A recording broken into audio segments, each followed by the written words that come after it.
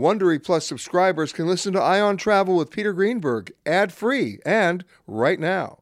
Join Wondery Plus in the Wondery app or on Apple Podcasts. This spring, if you'd rather spend time enjoying your lawn instead of trying to keep it alive, there's good news. TruGreen is the easiest and most affordable way to get a beautiful lawn. All you have to do is water and mow, and they'll do the rest. Weed control, fertilization, aeration, and even some things you might not even think of. They'll do all of it, while you can do literally anything else. With TruGreen, you can have your lawn looking as good as a putting green. That's not hyperbole. TruGreen is the official lawn care treatment provider of the PGA Tour. TruGreen offers a satisfaction guarantee, and they have a verified best price promise, which guarantees you the lowest price with no compromise on quality. You do you. Let TruGreen do your lawn care. Visit TruGreen.com to get the best lawn at the best price with the best people guaranteed. You can host the best backyard barbecue when you find a professional on Angie to make your backyard the best around. Connect with skilled professionals to get all your home projects done well. Inside to outside. Repairs to renovations. Get started on the Angie app or visit Angie.com today. You can do this when you Angie that. Hi everybody, Peter Greenberg here with the latest edition of the Ion Travel Podcast coming from Tampa. Today's conversations with maritime historian Peter Knego on the early demise of cruise ships, now sailing to ports in Turkey and India to be scrapped. Ships that you know, ships you've seen, ships that some of you have even cruised on. And speaking of demise, we'll also talk to pilot Patrick Smith, author of Cockpit Confidential, on the sad goodbye to the Queen of the Skies as airlines around the world ground the legendary 747.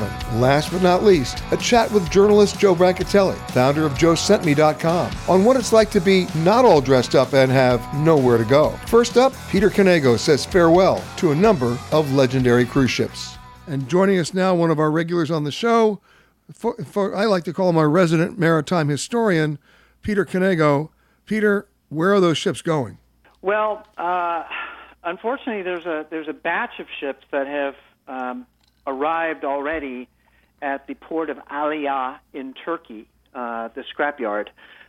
Sovereign of the Seas, the first all-new megaship built in 1988. Her sister ship, the Monarch of the Seas, both last sailed as Sovereign and Monarch.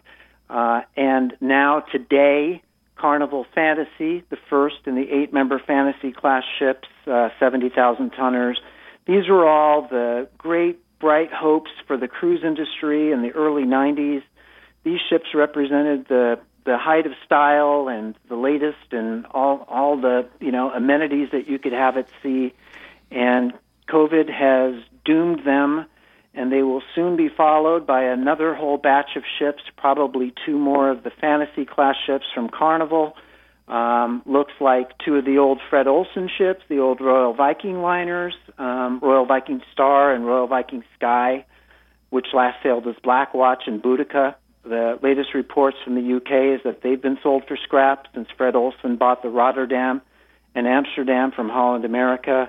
And it looks like there's just going to be a gore fest on the beach of Turkey and probably to follow in India. And it's a very sad time for people who like ships that have a little bit of character, that aren't 200,000 tons and that carry 6,000 passengers. So it's a pretty rough time, and we haven't seen anything like this since 9/11, which doomed a lot of ships. And back in the 70s with the fuel crisis, every ocean liner that was steam-powered pretty much was sent to the scrapyard if it hadn't been converted to a cruise ship. So we'll see how far this goes. If the cruise industry can't come back soon, I'm afraid there's going to be a lot more ships to follow. Yeah, it's a sad report because I go back to 1988. I was in Saint-Nazaire in France when they built the Sovereign of the Seas.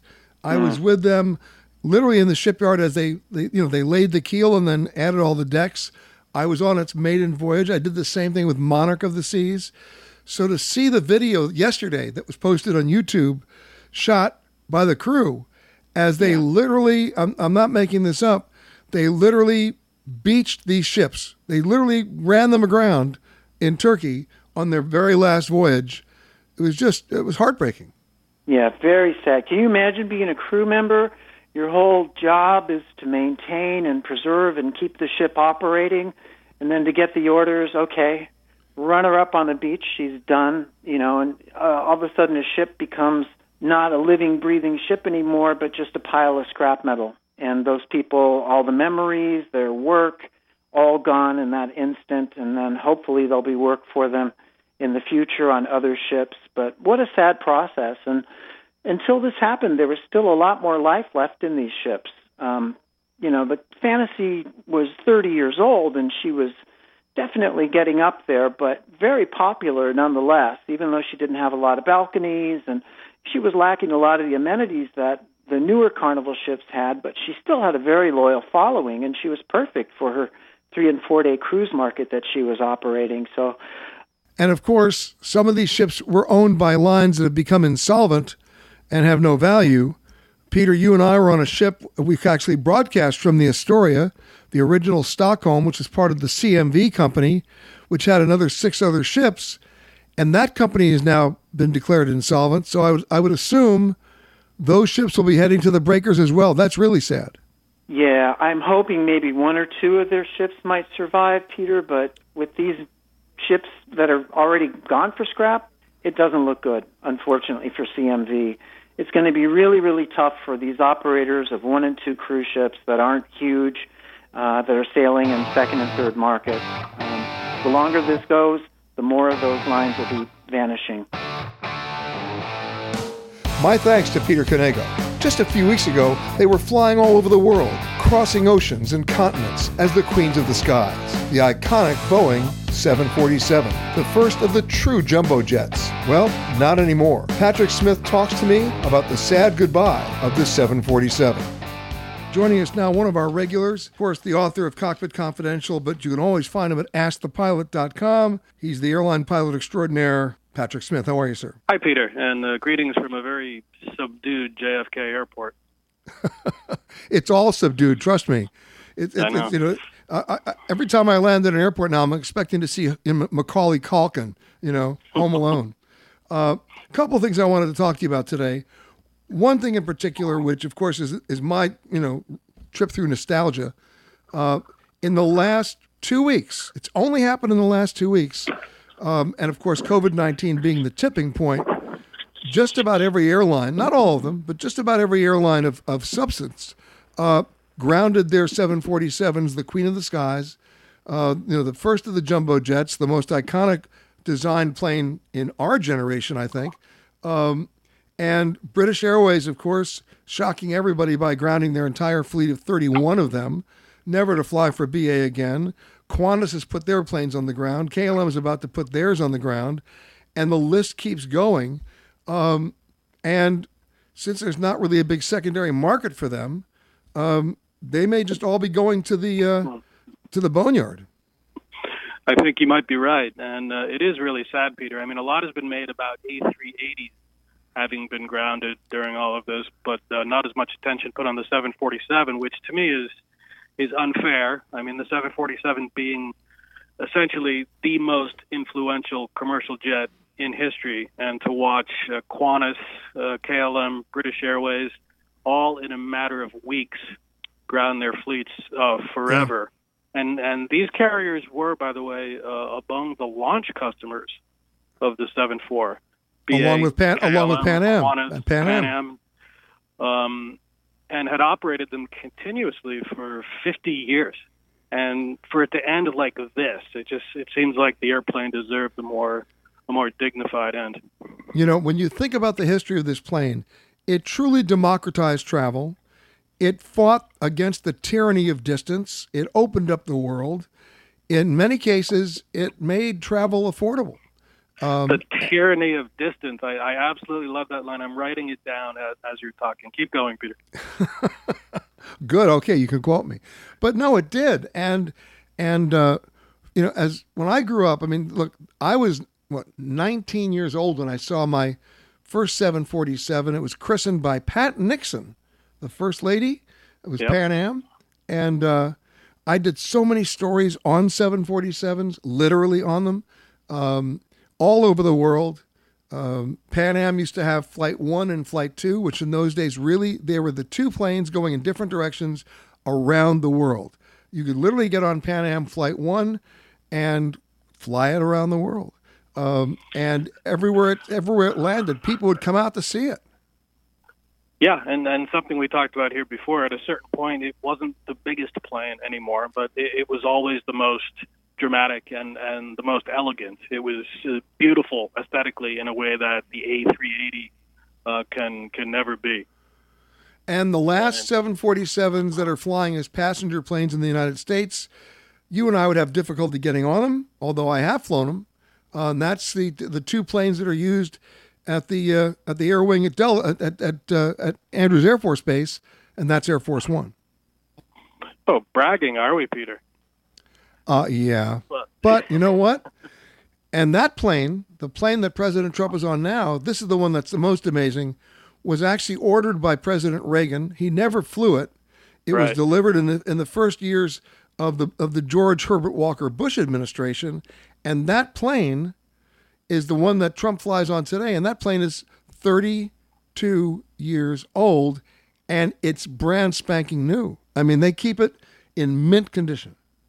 Let's just hope that the revised paint job that Trump proposed for Air Force One never quite comes to be. I'm quite a fan of the existing one. It's old school, it's old fashioned, but it has a certain elegance that I wouldn't want to see replaced with something splashy.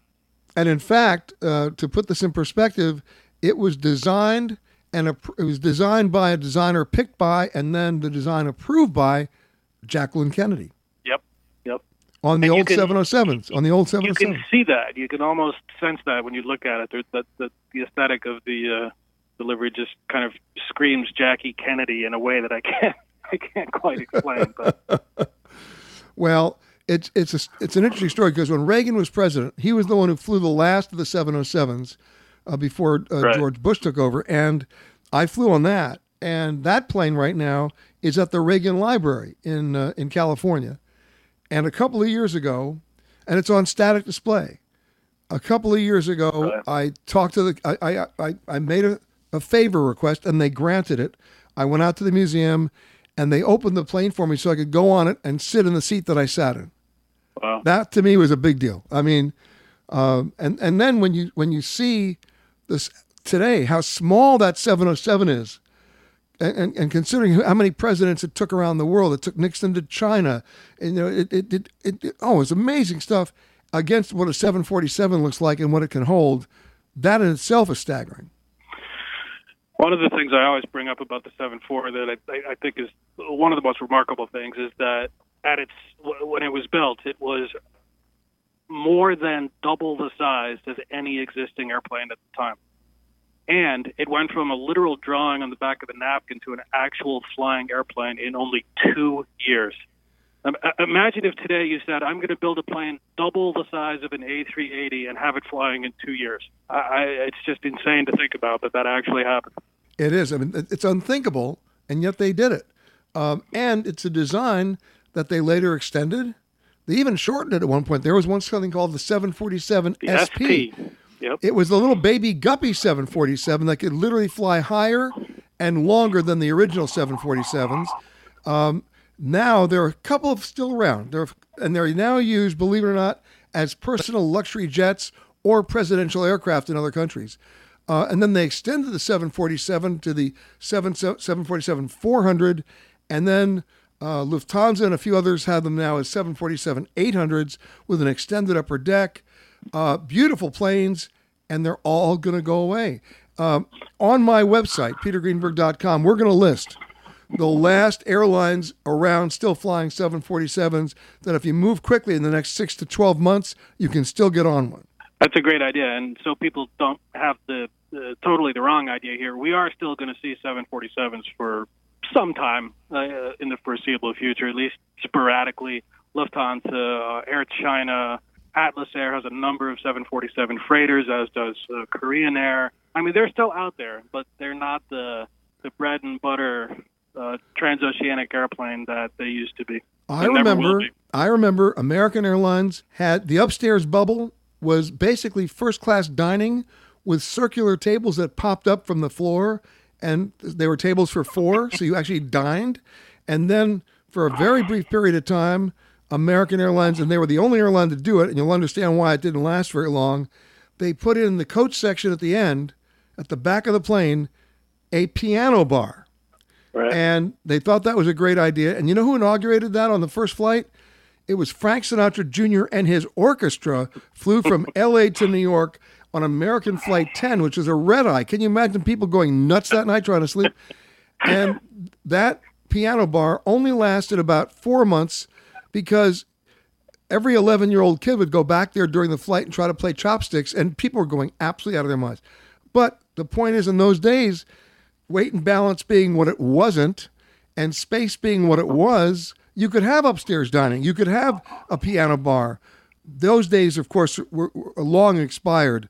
But for those people listening, if you've never been on a 747, try to get on one while you still can. And for those of us who've been on them, I guarantee you, we're going to be looking at the airline schedules to see if we can get at least one more ride out of it, just for old time's sake. My thanks to Patrick Smith. Most of the world won't accept Americans as visitors. We're stuck at home. But as journalist Joe Brancatelli says, we're all undressed and we have nowhere to go. So what's the answer? What's going to get us to travel again? Joe thinks it has a lot to do, still, with testing. He's the author of JoeSentMe.com, a great website and travel resource. And his name, of course, Joe Brancatelli. How are you, sir? Hello, Peter. It's good to be with you. Sorry about being in Tampa, but happy for you at the same time. No, listen, I'm not upset. I'm happy to be here. I'm wearing a mask. I'm doing what I'm supposed to do. I'm washing my hands. I'm following all the protocols. And, you know, if everybody would do that, we wouldn't necessarily have the spike in cases that are going on right now. You wrote something. You wrote something recently. I'm going to quote you. Because it described me to a T until this trip. All not dressed up and nowhere to go. Because there was nowhere to go. And no reason to get dressed either. Right now, we're in this terrible sort of like netherworld where the states that opened up too soon are paying the price.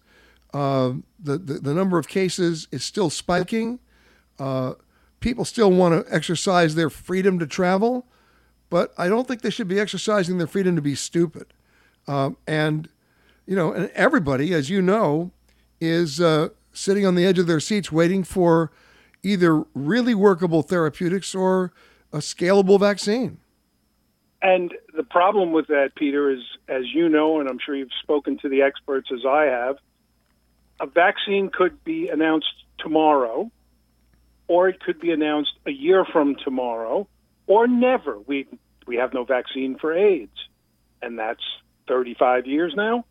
I think a better way to go is more testing. I know that makes the president unhappy for reasons known only to himself. But if I'm a tourist board of a country, Spain, Italy, Bali, doesn't matter what country, Hong Kong again, if we ever get to go back to Hong Kong, I would be figuring out a way to invite people back into the country. All comers are welcome to come, but when you arrive at the airport, we're going to test you. And for 24 hours, if we can't have an immediate test, you have to agree to be somewhere we tell you. And if you test negative, enjoy the country. Obviously, stay masked, keep social distancing, but welcome to the country. If you test negative, we'll arrange to either hospitalize you, arrange to hospitalize you or send you home safely. But the travel industry cannot survive in this netherworld where the airlines are doing about 25% of the volume. I saw today that 90% of the hotels in Rome are still closed. Spain's hotel occupancy is off 55% for the first half of the year, and that's a country that gets 12% of its economy from tourism. The netherworld is not sustainable if you want to have a travel industry.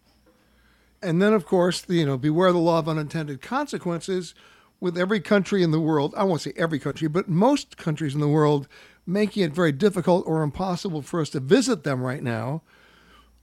Americans are finally getting a chance to rediscover their own country if they do it responsibly. Yes, but we've got a special coronavirus page up that Joe sent me. It's free for everybody for all the resources. I had to add a section about intra-United States restrictions. About 25 out of the 50 states now have restrictions. In the New York metropolitan area, where both you and I hailed from, that includes New Jersey and Connecticut, 31 states, people who are coming from 31 states, the District of Columbia, and Puerto Rico now must quarantine for 14 days on arrival. You can't have a tourism industry in New York when 31 of the 50 states cannot just come and hang around town and spend their money in whatever hotels and restaurants are open. So it's not just the world. We can't even travel in America anymore comfortably and wisely. Well, it's interesting you mention that, because I know that when I leave Florida and fly back to New York, when I get off that plane, there's going to be somebody there to make me sign a form explaining who I am, my contact number, where I was in Florida, where I'm going to be in New York, and to certify that I will self-quarantine for 14 days. But here's my question. Who's going to enforce that? And what's the structure that they're using to make sure that they have proper follow-through and tracing? And I'm not so sure it's in place. I don't think it's not as... New York is always New York, Peter. It's always chaotic. But the state that did it first and second, Alaska, and then mostly Hawaii, now there's a totally tourist-oriented state, okay? There is no other industry of note in Hawaii except tourism. They have volunteers watching out for you, watching the beaches, because you must quarantine for 14 days when you arrive in Hawaii. No ifs, no ands or buts. You have to give them your cell phone number, and they check that you've given them the correct cell phone number before you leave the airport.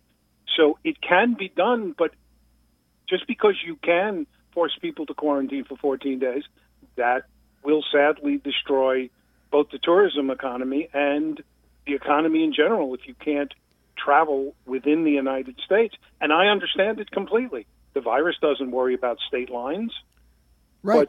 But this is simply not sustainable.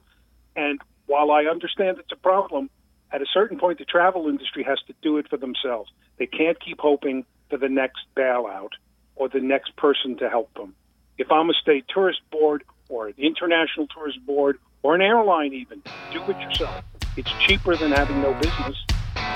My thanks to Joe Brancatelli, to Patrick Smith, and to Peter Knego. And my thanks to you for listening to this Eye on Travel podcast. For more interviews with the world's leaders on travel, as well as answers to your travel questions, make sure to subscribe, rate, or review the Eye on Travel podcast on Apple Podcasts or wherever you happen to listen to podcasts. You can also go to petergreenberg.com for the latest in travel news updates. If you like Eye on Travel with Peter Greenberg, you can listen early and ad-free right now by joining Wondery Plus in the Wondery app or on Apple Podcasts.